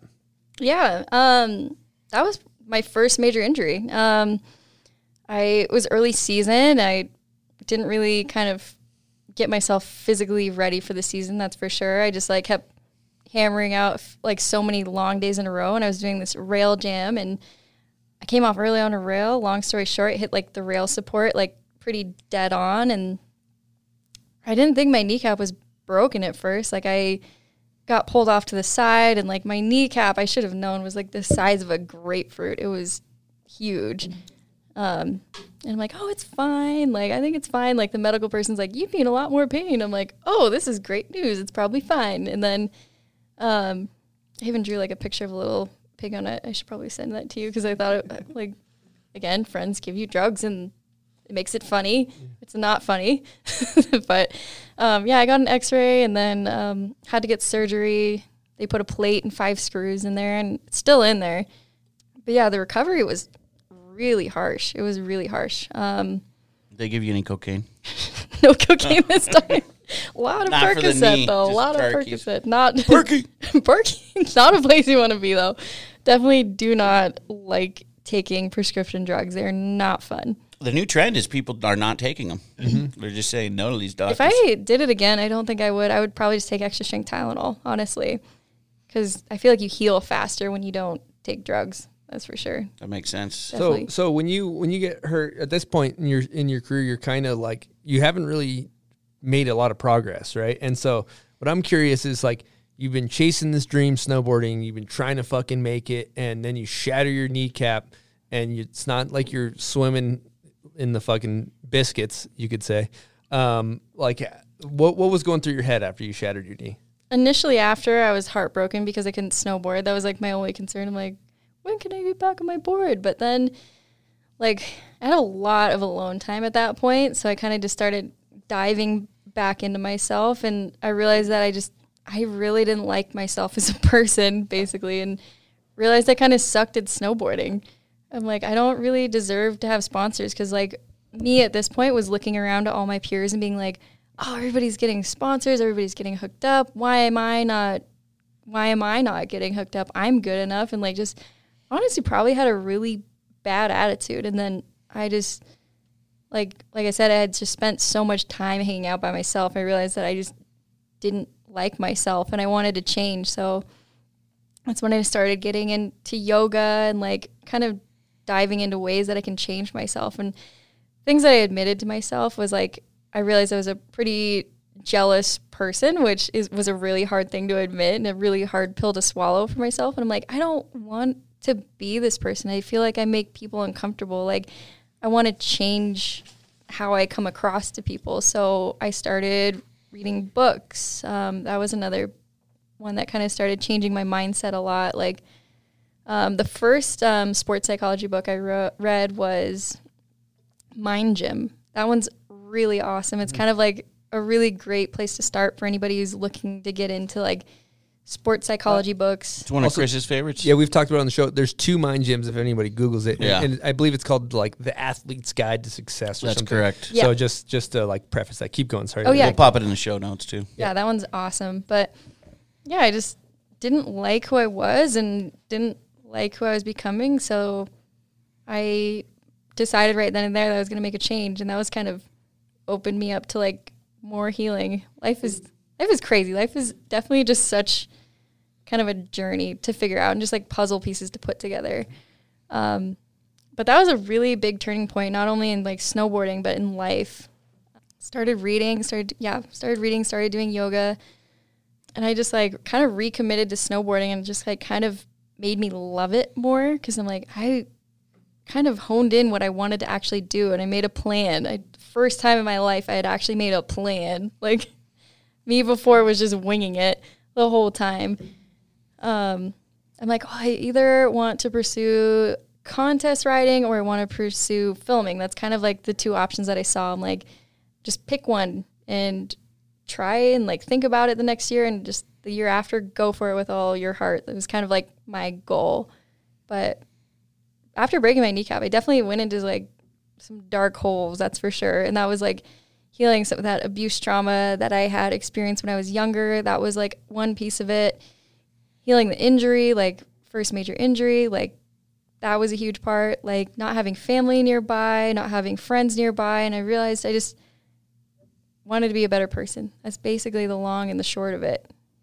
That's great. And what I hear when you're saying that, you know, sometimes the worst things that happen to us can be the best. And if the pace of our life generally in this day and age, we're going go, you know, and when you get injured, you got a lot of time to sit around and you can either crumble or, you know, use that time for some introspection. And it sounds like, you know, that could be one of the best things that happened to you is shattering your kneecap, you know, for that time, just to give you that time for introspection and stuff. You know? I would definitely go as far to say it's definitely the best thing that's happened in my life as of now. It was great for growing, uncomfortable, like we talked about before. I feel like personal growth is rarely comfortable, but just sitting through that discomfort and kind of growing through it makes you stronger.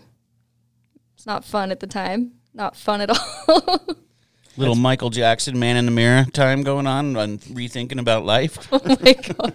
Great reference, Buds. This is a great reference. Okay, I think this is a great time, Buds, to crack some can. What did you just crack there? Liquid Death. Wow, Licky D? Licky D. Mountain water. Yeah, how is that thing going down? It's delicious. Ice cold like I like it, as you know. Death to plastic. Love that. Liquid Death is a huge supporter of the show. Pat Moore works over there. He's an absolute leyenda, which is Spanish for legend.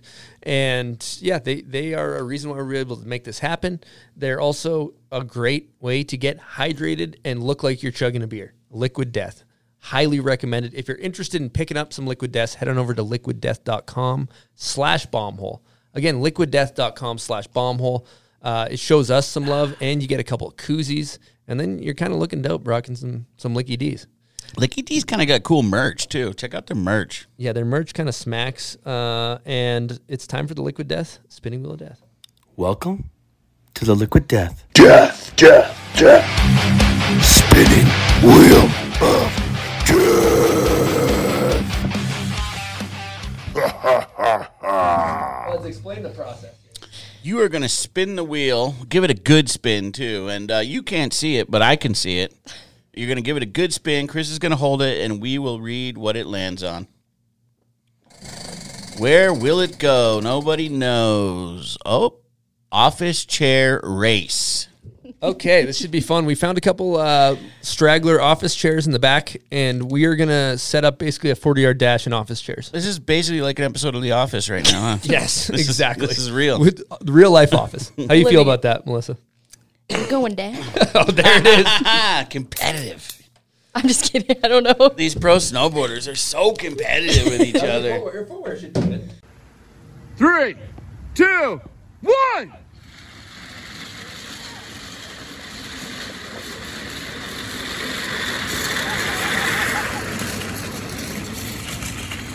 Homie got second. I started spinning. Oh, good job. Homie got second. I got third. Oh, good job. Holmes. We needed a win. Chris needed a win. Melissa, that was a pretty fantastic race, I'd say. What happened out there? Why don't you tell the listeners? I did bad. Just straight up. My chair spun and my hair went in front of my face, and I'm like, I think I'm just going to fall right now. It's going to. You should have got her some goggles. Yeah. Homie, the dog, got second. Yeah. Holmes beat me. Yeah, it's a real battle royale. All right, buds, let's go bomb hole of the week, and we're not talking about this podcast. What are we talking about? We're talking about Volcom Outerwear's patented Zip Tech jacket-to-pant interface for when you create your bomb holes out there snowboarding. Now, everyone bails, right? Yeah, absolutely. So who uses this interface you're discussing? Marcus Cleveland, Mike Rav, Haley Langland, Jamie Lynn. Reed Smith. Mike Rav, we say Mike Rav? Yeah. Matt Moore, Scott Blum. Gooch. Benny Milam. Gooch has been out there creating bomb holes for over 3 decades, Absolutely. I want to say. Torgeir Bergam, when he goes for the switchback 5 method, he might get caught upside down.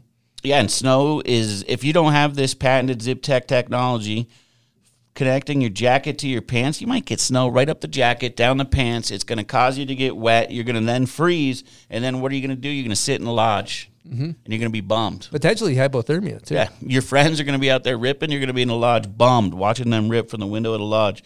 Don't do it. Get Volcom's patented Zip Tech technology. It works in men's, women's, juniors. You can connect an extra large jacket to an extra small pant for a creative look. Yeah, that's a good look. Creative look. But either way, you're going to be dry. It's great. Absolutely. I always see Mike Grav out there kind of doing some progressive maneuvers. Yeah, this guy's rolling on the ground. He's got all kinds of hot moves in the park. It works in the park, too. Yeah, it's going to keep you dry no matter what you're doing. It could be slush. It could be powder. Let's go. Stay dry. Okay, what do they got going on? I know they're doing a cool little giveaway, right? What you're going to want to do is post your favorite bales. It can be of you scorpion on a rail. It could be you creating a bomb hole into the powder. We don't care. We just want to see you rolling around in the snow. Hashtag Volcom Bombproof at the bomb hole, at Volcom Snow. And some of their riders are going to pick out their favorite bale, and then we're going to give you a prize pack from Volcom and the bomb hole. Absolutely. Again, hashtag Volcom Bombproof. Upload it onto Instagram and have yourself a great day. So I think we should kind of dive into a cool topic. Kelsey Boyer's names came up a couple times, and I know you and her, have started this thing, Save a Brain, and I want you to explain what it is and just elaborate on Save a Brain. Yeah. Kelsey Boyer started Save a Brain. It's a nonprofit organization. We fully got 501c3 certified, so we're fully a nonprofit. She's been doing a ton of that legwork, like making all that happen. We are trying to educate people on the effects of concussions and brain injuries, like the long-term things that happen after them. Like sometimes you have emotional issues after, like anxiety and depression, and trying to just educate people like how to care for their brain after and what could happen. It's a really important topic. A lot of us, even if you don't get major concussions, even those tiny minor concussions can add up into something really big long term. So what type of stuff specifically are you guys doing with Save a Brain? Currently, we are trying to have like a good presence online, social media, to like kind of spread awareness that way. Most recently, we started doing in-person events. We just did one with Woodward. We have pamphlets made by our board of doctors that are on with us, wrote out what a concussion is, signs and symptoms to look for, when to go to the emergency room, and we're working on getting more resources where people can go after they've sustained a brain injury. And like, say with Kelsey, she wasn't getting better after a brain injury. Like she had to get her brain drained. Basically, she got brain surgery, had fluid drained out of her head, and she didn't get much information after, except for like, don't hit your head again. That was kind of like the information they gave her. Not a lot of concrete information after, like how to heal it or what would happen, what to expect. So she had to go search for it by herself, basically. That's what led her to create this, because she couldn't find any resources. Like she ended up going to Cognitive FX down in Provo. It's a brain rehab center. I think you went there too. Yeah, I've been there, and you as well. You got a scan, didn't you? I got a scan. I could not afford to go through with it all, but I did get therapy for my eyes for 2 or 3 months. I couldn't see straight. I like got a really, really bad concussion one year, and I didn't realize how bad it was until the following summer. And I'm like, my vision just keeps getting worse. I was seeing everything double. Like I couldn't see straight, basically, and I kind of hid that. I was like going through my season just trying to like focus on a point, and just I didn't realize what was happening. I'm like, I can't see straight. Like maybe I'm dehydrated, so I just kept drinking a lot of coffee and water and getting through it. And then I realized, and this is all because of Kelsey, when I realized it, that I needed to go get this checked out and like get eye therapy, which is crazy. Like do all these exercises for your eyeballs, which I didn't know was a thing. That's something that can happen after you've had a concussion. Like your vision can change, and that was affecting my mood big time. Like I was super socially anxious. Like I hated being around crowds of people. It definitely like affected me in more ways than I thought it could. Yeah, it's awesome information for people. We'll have a link in the show notes for Save a Brain. It's a really, really cool thing you guys are doing. And I think it's like snowboarders. If you're getting some, you're probably good chances you're smacking your dome ski.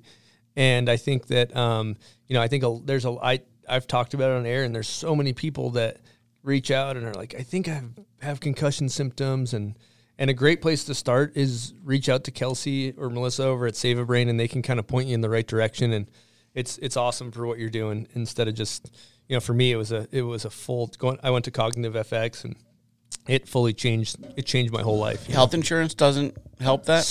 Is there some that do? No? Nothing. Oh, nothing. It's $10,000 to do their Epic Week. I know everything. Like, eventually our goal, like when we start actually banking a lot of money, is to like start sending people to treatment. Actually save some brains here. Yeah. So we're starting with the education Send 'em. aspect. We've been doing a program. We're almost running for a full year now, called Happy Helmets. We get helmets from companies. They're amazing to donate them, and we find local nonprofits all around Salt Lake and give all those people helmets, like for kids and adults. Like, we worked with Big Brothers Big Sisters and Utah Adaptive. It's been really cool to see, like, make a positive impact in the community. Putting helmets on kids, that's awesome. Exactly. And adults. Yeah, it's like a big way to prevent concussions. There's no way to fully prevent them, but being safer. I started personally wearing a helmet after, because of my brain injury, because it's just really, really sucked to go through, and I just was over it. I'm like, I don't want to do this again. Like, this was brutal, like, in a lot of ways. It cost a lot of money. It cost a lot of, like, my mental sanity. It was just not a fun ride. So I'm like, it doesn't make a difference to me. Like, some people think it affects their style. I don't think it does, honestly. It's crazy to me that insurance, there isn't a cheaper program. There's nothing. It's just $10,000 or have a good time out there. No pharmaceuticals they can give you after, so that's probably why. Yeah, probably, honestly. There's like... But you break your arm, they give you physical therapy. Like, why wouldn't they give you that for your head, I think it's a couple decades behind in that type of medicine, as far as the... And I don't know. I mean, I if we want to get in the weeds here, I would just say our medical system's pretty broken, so it doesn't surprise me in the least. But I'll tell you this from going and doing the therapy. Sure, it is a astronomical amount of money. It is huge. However, if you could afford it, I would say a lot of people, even myself, like, I might say, yeah, I'll put that money for a new truck. Sure, I'll take that money and put it. But you want me to spend it on my brain? What are you, crazy? Like, I'm not going to spend that on my. But really, nothing works without your brain, so that's something to keep in mind. Like, you can't do shit without your brain, and you might not realize how fucked up you are till you go get a brain scan. And that's what happened to me. And there's not really a price you can put on making progress from, there's a lot of things that can come with concussions: depression, suicidal tendencies, and social anxiety, bad vision. The list, depending on where you hit in your head, it's endless. So, they're educating, you guys are educating people on all these types of things. And so it's really common is what we do. So yeah, it is super common. Like, we're basing in action sports to start, just because it's what we know. Like, we know people based in like biking and snowboarding and skiing and a little bit of skateboarding.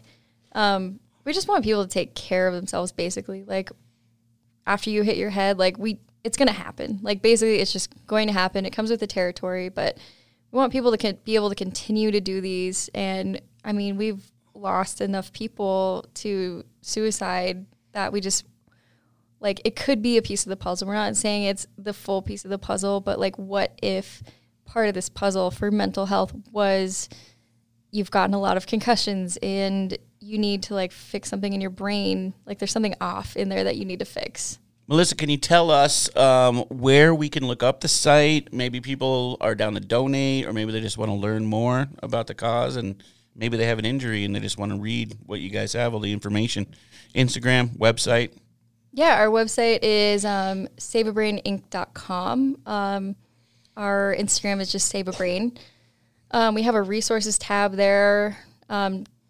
It's our concussion curriculum. It's made by our board of doctors, so we got all certified through there, like signs and symptoms to look out for, when you should go to the emergency room. Like, but this is just a guideline. Like, always, we highly recommend consulting with a doctor, because obviously we're not doctors. But we know doctors. But we know doctors. But Well, yeah. we could be if we wanted to. We could be. we could, Yeah, I was always told, too, you get a concussion, you don't want to go right to sleep. There's a lot of protocols if you have a gnarly one. So Now they're different. changing that. Yeah, they're Yeah. changing Are they changing it. that? Yeah, new So science. they want you to go right to sleep now, or They want you to rest. they want you to go to the doctor? It just depends on like the severity, like what the person's acting like. If they feel like they're acting fairly normal, no like slurred speech or anything, they're usually fine just to go to bed and like rest. You don't have to wake them up. But if you see like a heavy decline, if they have like a really, really bad headache to the point where they're throwing up, they're not making sense, like you should definitely take them to the ER. Because that's what happened with Kelsey. Like she had bleeding in her brain, and our friend Micah took her, and thank God she took her because she definitely would have died if Wow.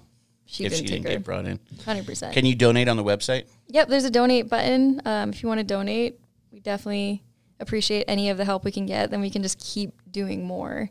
So we're going to be at Do Tour this year. We're going to be getting more involved with the community. It's going to be really exciting.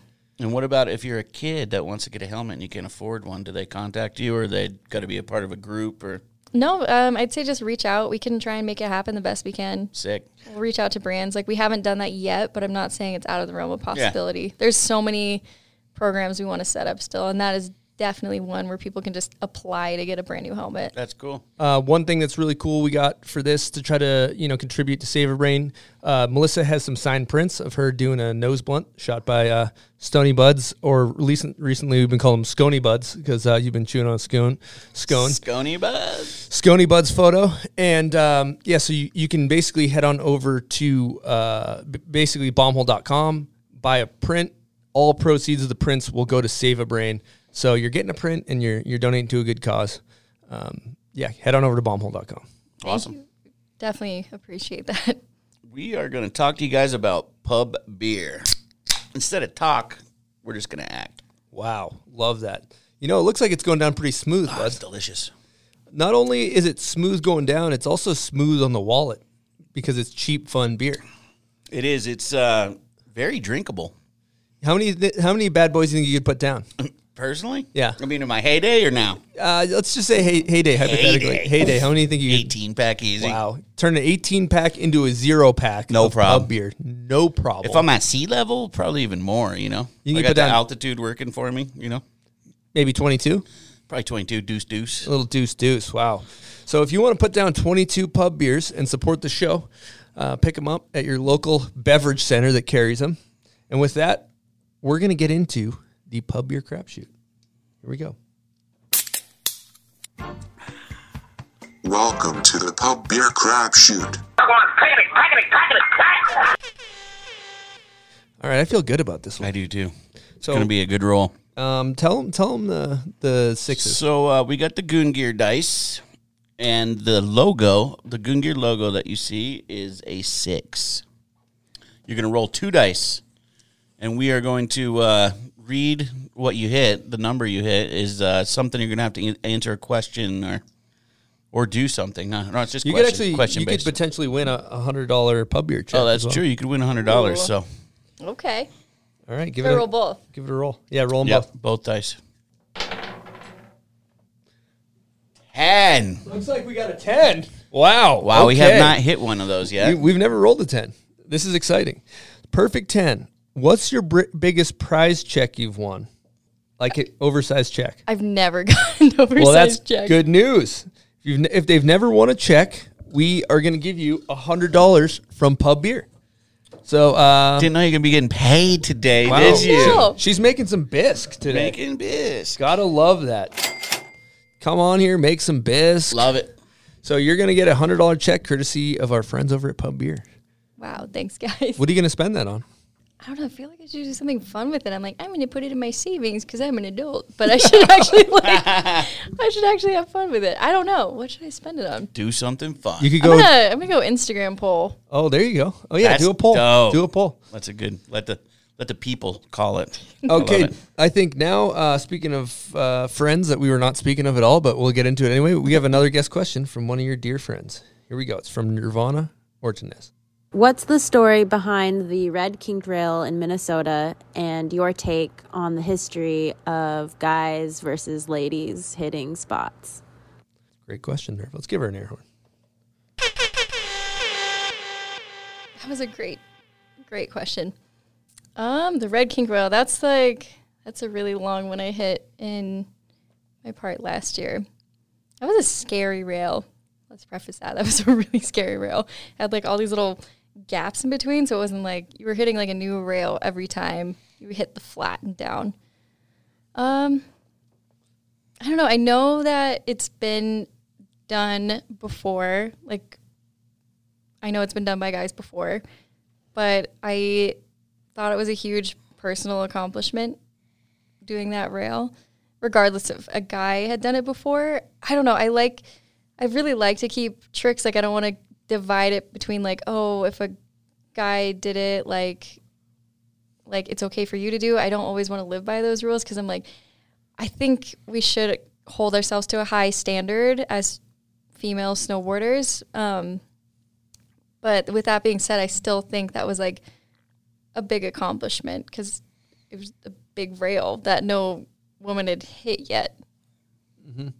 I think that's a great point. Like, you know, what she's referring to is ABDs, already been done, which in the streets, you know, if somebody backlips a kink a couple of years before and you go backlip it, it's a dude, you know, in the dude's world, a lot of times you're going to catch some flack for that. But I think it's fucking, it's different, you know, like women's first double cork versus, you know, it's not like an ABD if no woman's done it before, you know, in my opinion. Yeah. I like to keep like, I don't always want to play it that way, being like, oh, like no girl has done it before, no like female has done it before. I like to keep it like thinking of what guys have done also, not just being like, oh, well, a guy's done it, it's fine, I can do it. I want to keep that high standard for myself personally. But with that particular rail, I really think it was like just a cool accomplishment, regardless if somebody had done it before or not. Mm-hmm. And I know Hale, he put it on his Instagram, and I'm like, I wasn't in a video part. I was kind of going back and forth with like Ted Nirvana. I'm like, is this whack if I do it? Like, because I really want to. And they're like, do it. Like, who cares? And I'm like, yeah, you're right. Who cares? Like, I mean, I care about snowboarding and integrity, but as far as personal accomplishment, that one was huge. That one was huge for me. That's a banger. Let's talk about a couple other bangers of my favorite clips. The switchback tail in your veer part. First of all, how the hell did you get so damn good at switchback tails? I don't know. I was trying switchback 50s one day, and it was kind of coming easy. So I'm like, what if I did a switchback tail? And it just the trick just kind of made sense. I didn't do it all the time, but it was one of those weird tricks for me that just clicked. And I'm like, I like this. It's terrifying, but I like this. That was a huge accomplishment. I did it. Oh, I'm still like, no, I could have done it just like a little bit better. And I was trying the 270 out, which I got it, but I spun out early. I'm still like, that's one of those tricks. And I'm like, I really want to go back and do that even better. It's chasing the dragon. She's still chasing the dragon. Still chasing the when dragon. will it stop? That's good. You always want to be chasing the dragon. Another one other trick too that I'm fascinated with that I've never been able to do. You have the really good eggplants where you put your front hand down and make egg or eggplants, depending on which ones you do. But I forget which one it is, if it's eggplant or Mick egg. I think I usually do a lot of Mick eggs because I keep spinning it through. Yep. But I haven't actually done a proper just eggplant because I know that's regular. Yeah, back that's to regular. Really hard. Yeah. There's a few people I've watched, like Reed do a really good one and Cole Navin do a really good one. And like Bridges can do this. Bridges can do a good one too. That trick is just really fun. That's like another, I feel like I learned a lot of stuff backwards, and that's like, I just kind of follow what seems to make sense in my head, and I just do it without too much thought. I'm like, this seems right. I'm just going to put my hand down. That's killer. So, you know, as far as, you know, women coming up in the snowboarding space, I'm personally curious, do you have any advice for younger women or just women trying to pursue the thing and make it happen? Yeah. Biggest one is just ask questions, find some mentors in your life. I wish I had done that sooner. Don't be afraid to ask people questions like, what do I do here? Because you're not going to look stupid. You're not going to look stupid at all. People are more than happy to give you advice. I'd say, especially like with how our whole snowboarding industry is now. Like, people are really down to share. Like, the pie, I feel like we're trying to expand it. Everybody's in the same boat, so we're trying to expand it. So, yeah, ask questions for people who have been before you. I think that's a big one. Don't be afraid to do that. Don't be afraid to look stupid. Don't be afraid to try tricks that you might not land, or you might look really weird trying it first because you can't do it right away. Just stick with it. Try. That's great advice. Yeah, everybody's got to go through it. Everyone's got to learn. Always, yeah. Should we transition to some hot takes, buds? Oh, yeah, it's definitely some All hot, right, hot here take we time. go. First question. Michael Jordan of snowboarding, or greatest of all time, or however you want to take that, both male and female. Who you got? For me personally, for guys, I think David Benedict. I think he was one of those people that was just ahead of his time, and had he really kept going on that track, I think he would have just blown people away. Like, he already blew me away growing up because he always was constantly innovating. I don't think we've heard that one. I haven't heard Benedict in here yet. For women, that is literally impossible because I look up to so many women in our industry. Probably Jess Kimura, honestly. She is kind of the GOAT. She really is. She does big tricks in the streets. She does big tricks in the backcountry. She's just like a force to be reckoned with. She's sick. She's dope. Great answer. Next question is dream session with 3 people, or if you could have one dream session with 3 people, who would it be? Probably just my best friends. Chris, my boyfriend. I love him. I love snowboarding with him. And Nirvana and Kelsey. Honestly, I love snowboarding with my friends. That's like, nothing could beat that. Solid answer. Worst trend in snowboarding? Making fun of people that are trying to learn. I think that's the worst trend in snowboarding. The more snowboarders we have, the better for our industry. Like, it's fine to have your opinions, but if somebody's trying something and you're making fun of them relentlessly in a mean way, like, we don't need that shit. Favorite person to party with? I don't party as much as I did back in the day. Hypothetically, if you're like, today, I'm going to fucking party. I am going to go party. Who are you partying with? Let's go. I know one person I would like to party with that I haven't partied with, Marie-France Roy, because I've heard she's just a freaking legend. That's a solid Heard answer. that too. That's a solid answer. I love that. I think you fucking nailed it on that. All right. That kind of wraps up hot takes. I think we blazed through it. Now, a lot of our listeners love hearing about setups and board setups. And what are you riding these days? And what do you do to your board? You know, what's your setup like? I've been kind of playing around with different boards. Like, I'm trying to get more into some backcountry stuff. But right now, I really love the K2 Limelight. I think that's one of my favorite boards. I'm kind of between the K2 Limelight and the Spellcaster. They're both solid boards. But I like taking all of my effective edge off because I'm a freak and I love buttering, and I feel like I catch my edge if I don't. You go dull doggers. I go dull, but I keep like all the contact points are just dulled out, but everything else I just do an upward bevel. I hate them fresh out of the box. I wish I could, but I just can't. Love that. And what bindings are you rocking? I have the K2 Meridian. Really like those. Like, nice medium flex binding. It's not like anything too stiff or too soft. Like, holds up when you need it to. And you rock K2 boots as well? Yep. Love their boots, honestly. I think they're kind of a quiet killer when it comes to boots. I like boa. I like the double boa. I've tried laces. I can't do laces. And then you're rocking O'Neill outerwear? Yep. All the O'Neill stuff. Really love all their outerwear. Good styles. Now, aside from beveling your edges, do you go forward lean, or do you go flat high backs? Do you know your setup for that? I usually kind of go more flat. I don't do too much forward lean. Kind of just like, I don't know. I should try and mess around with it, though. I think this year might be a fun year to toy around with it, especially more backcountry stuff. All right, Melissa, it's been a hell of a chat with you so far. Before we wrap it up, do you want to say thank you to anybody? Yeah, definitely. First off, I want to thank Chris, my boyfriend. He is just so awesome and has inspired me in so many ways. in life and snowboarding. Very, very grateful to have him. All my friends, there's so many people I didn't mention in this episode, and I'm sorry. It's hard to think of everybody, but I love all of you guys so much. They know who they are. Yeah, I know who they are.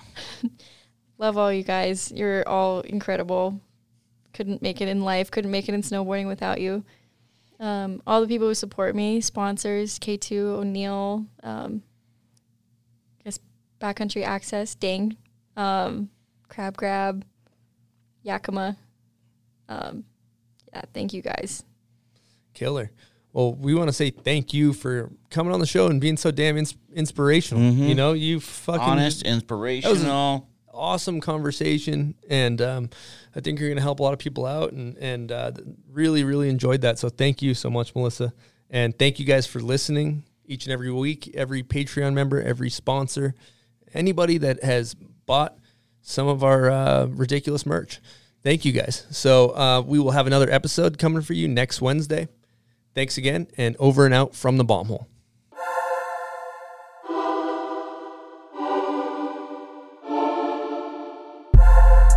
Okay, hope you guys really enjoyed that Melissa Riitano episode. I know I did.